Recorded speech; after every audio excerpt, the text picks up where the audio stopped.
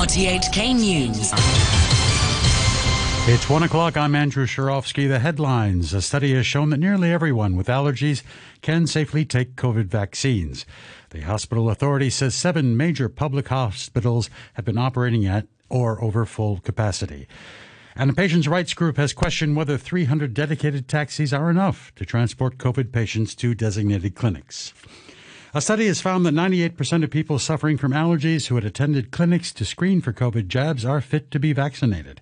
Dr. Philip Lee, an assistant professor at the University of Hong Kong's Department of Medicine, led a research team which analyzed data from 8 public and 1 private clinic set up for allergy sufferers, which saw about 10,000 people. Dr. Lee wanted to reassure the public about the safety of both the Sinovac and the BioNTech jabs.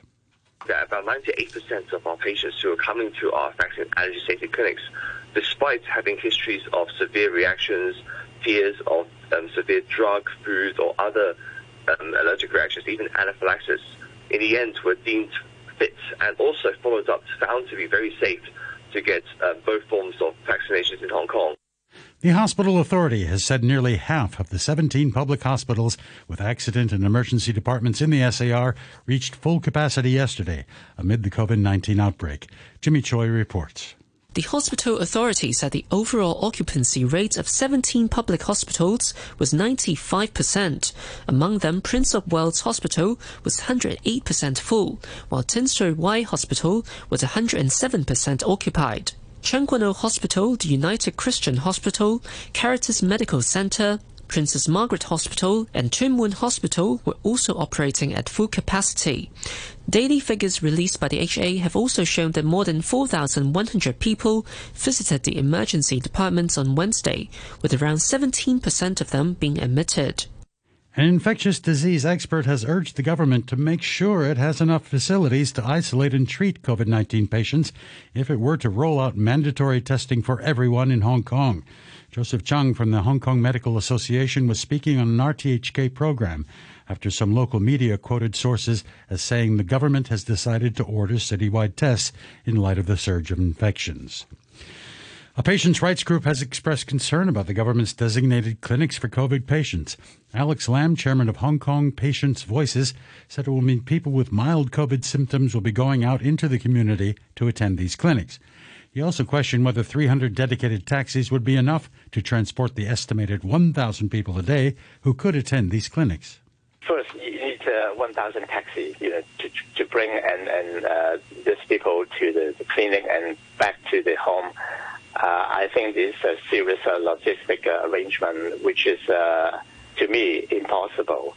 And secondly, having this 1,000 people traveling around Hong Kong, in fact, the person traveling around Hong Kong is a disaster. Hong Kong's sole delegate to the nation's top legislative body, Tam Yu Chung, said that authorities should study whether next month's chief executive election should go ahead in view of the COVID outbreak. Tam Yu Chung told a commercial radio program that controlling the outbreak should be the city's top priority, as instructed by President Xi Jinping. He said other matters should give way to anti-epidemic works to avoid distraction. The Ombudsman has urged the government to tighten regulations for foreign domestic helper dormitories, saying any substandard facilities are unacceptable from a humanitarian point of view. It released a report into the matter after an investigation. Timmy Sung has the details. Dormitory conditions have been in the spotlight after domestic workers who came down with COVID-19 were found to have stayed at these places. Some helpers stay at boarding facilities that are usually operated by employment agencies before they fly home or while waiting for the immigration department to renew their work visa. The Ombudsman Winnie Chiu said the government has no systemic data on the demand, locations, number and facilities of these dormitories, nor are there laws for regulating them. She said it's essential the government adopt measures to improve dormitory standards. The Ombudsman said the Labour Department could create a database of dormitories and add new provisions to the Code of Practice to specify the standards for dormitories. She said it could also consider a licensing regime. The government has announced the 7th round of support for hard-hit businesses with over $400 million set aside for the tourism industry. Walk in Hong Kong, a local travel agency, is expecting to benefit from the scheme. Its CEO, Paul Chan, says the subsidy amount should be doubled in light of the new wave of pandemic. In the previous round of outbreak, it takes about 3 to 4 months to resume actual face-to-face tour. With this wave, the number of cases that's been skyrocketing every day, so we expect it might take a bit longer as well. So if their goal is to help those struggling to survive this wave, which expected to last for doubly the time of the previous wave, and probably the subsidy needs to be double. The Hong Kong General Chamber of Commerce has revised downward its 2022 growth forecast for the local economy to 1.2%. That's 1.6 percentage points lower than it estimated from December, before the city was hit by the latest infection surge. The chamber has called on the government to hand out a new round of consumption vouchers of at least $4,000. HSBC and Bank of China say they've each shut around 10 of their branches after staffers tested positive for COVID. The two banks said co-workers of the employees will be tested and the premises disinfected. The branches in various parts of the city include Tsim Sha Tsui, Tsuen Wan, and North Point. They're closed until further notice.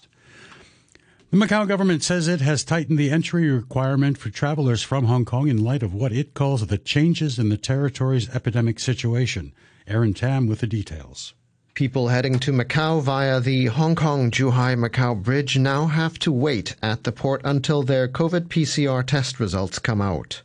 Those who test negative will be sent to a hotel for medical surveillance, while those who are positive will be isolated. Health authorities there have also said a 41-year-old Hong Kong woman had tested weak positive for the virus several days after she entered Macau.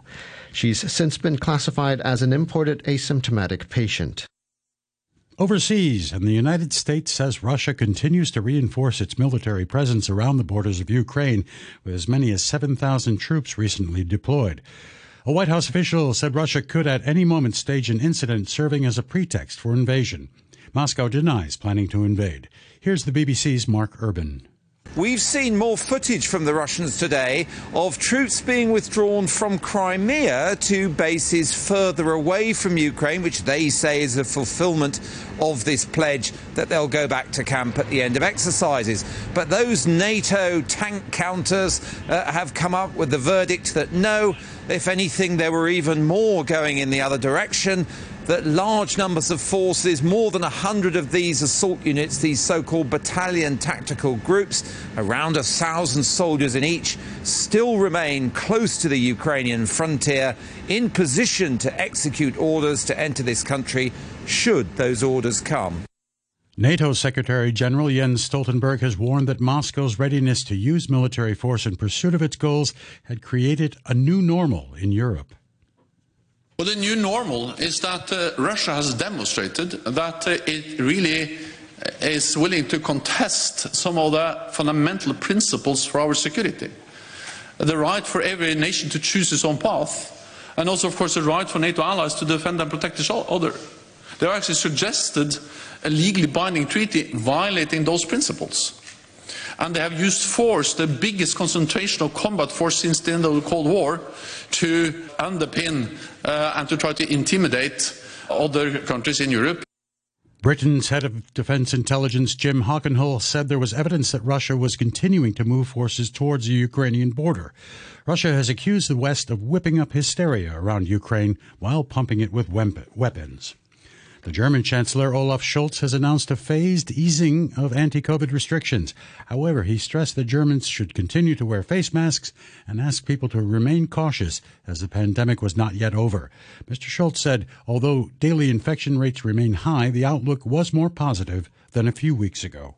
What's been achieved is that infections have increased less, and I think we can say we've achieved what we wanted, to protect the health and life of citizens, to avoid a lockdown, with the contact measures that were put in place to ensure exactly this situation. That's also the basis now for an optimistic outlook and the removal of a large part of the current restrictions in Germany, in 3 stages, bit by bit, by the start of the spring.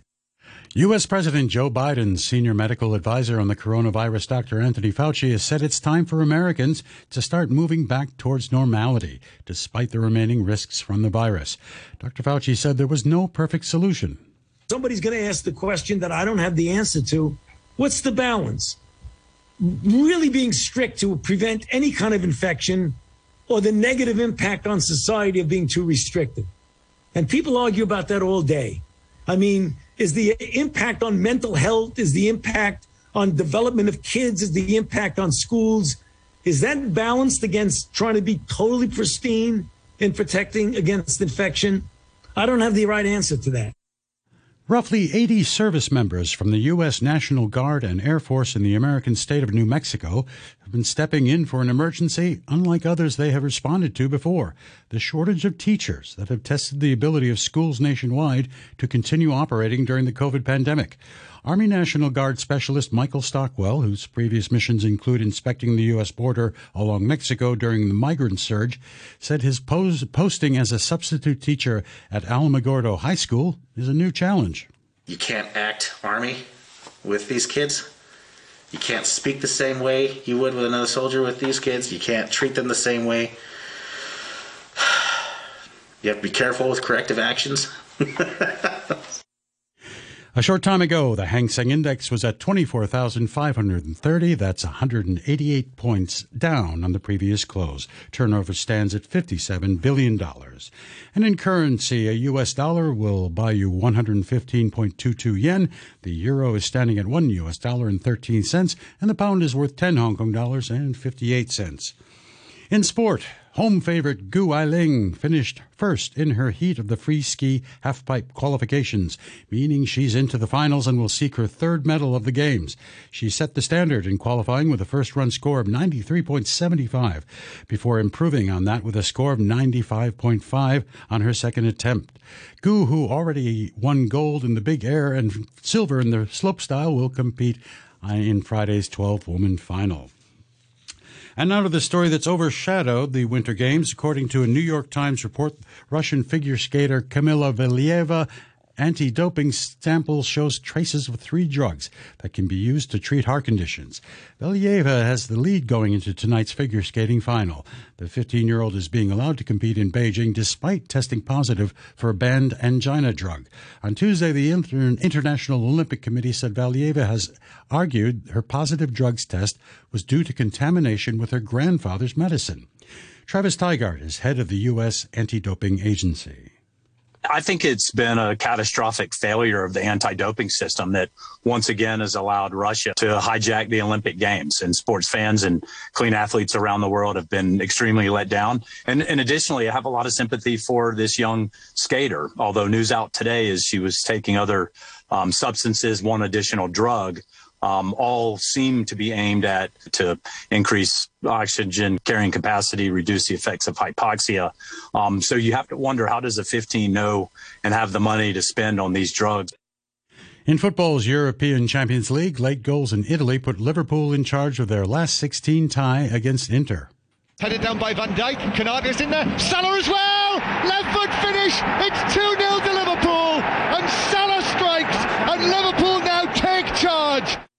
Second-half goals from Roberto Firmino and Mo Salah gave Liverpool a 2-0 win away to Inter Milan, and it finished 1-1 between Bayern Munich and RB Salzburg.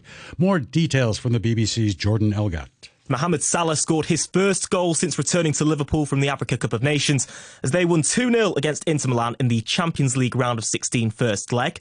Roberto Firmino opened the scoring for Jurgen Klopp's side after coming on as a substitute for Diogo Jota at half-time, before Salah added a second to give them a nice cushion going into the second leg at Anfield. Elsewhere, a last-minute goal from Kingsley Coman earned Bayern Munich a 1-1 draw at Red Bull Salzburg.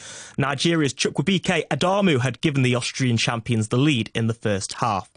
And taking a look at the weather, cloudy with a few rain and mist patches, it will be cool, fresh to strong easterly winds. The outlook, windy in the next few days, becoming cold appreciably with heavier rain on Saturday. Still rainy from Sunday to next Monday, and temperatures will fall to around 10 degrees. It's now 15 degrees Celsius and 89% relative humidity. And to end the news, our top stories once again. A study has shown nearly everyone with allergies can safely take COVID vaccines. The hospital authority says 7 major public hospitals had been operating at or over full capacity, and a patients' rights group has questioned whether 300 dedicated taxis are enough to transport COVID patients to designated clinics. And that's the news report at 1 o'clock from RTHK.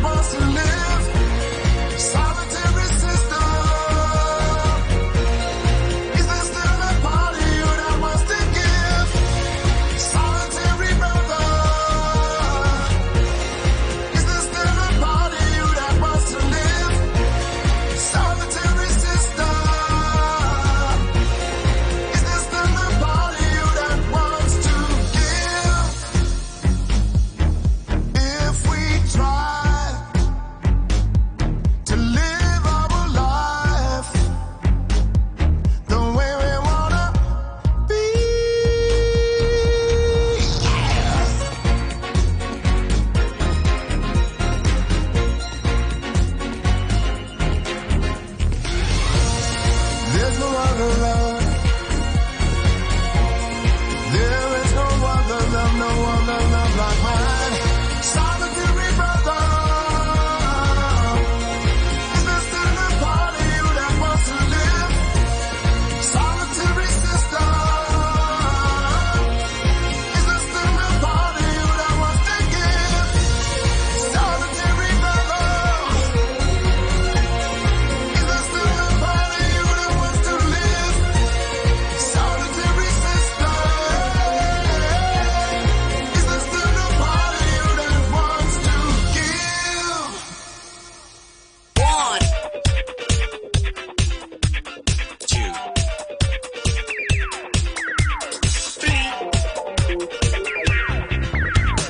1, 2, 3, show. 1, 2, 3, show. 1, 2, 3, show. 1, 2, 3, show. Good afternoon and welcome to the 123 show with me, Sadia Usmani. On the show today after 1:30, I talked to Dixon Yoon, a multimedia artist and Chinese jeweler who's been collaborating with Sotheby's in Hong Kong to raise money for the Needle and Thread Charitable Foundation. On offer at a very special auction tomorrow at Sotheby's will be 4 of his iconic collectible jewellery items. More details from the man himself later. After 2 p.m, Yuki Chung, one of RTHK's producers, will be joining me in the studio as she has courageously accepted to be on the hot seat as my guest on Chinwag. She's going to talk to me today about the trials and tribulations and joys of working at home during the pandemic. And then after 2:30, we continue with the news and views on the art scene as Andrew Dembina is back with Artsing Around. So, this is an action-packed programme.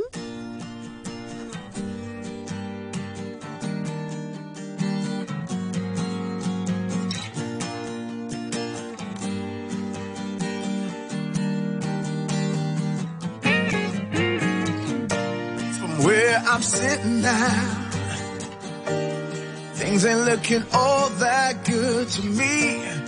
People are struggling, yeah, fighting for the things that should be free. Oh, what a world, what a world, what a world that we're living in. Oh, I don't know, I don't know, I don't know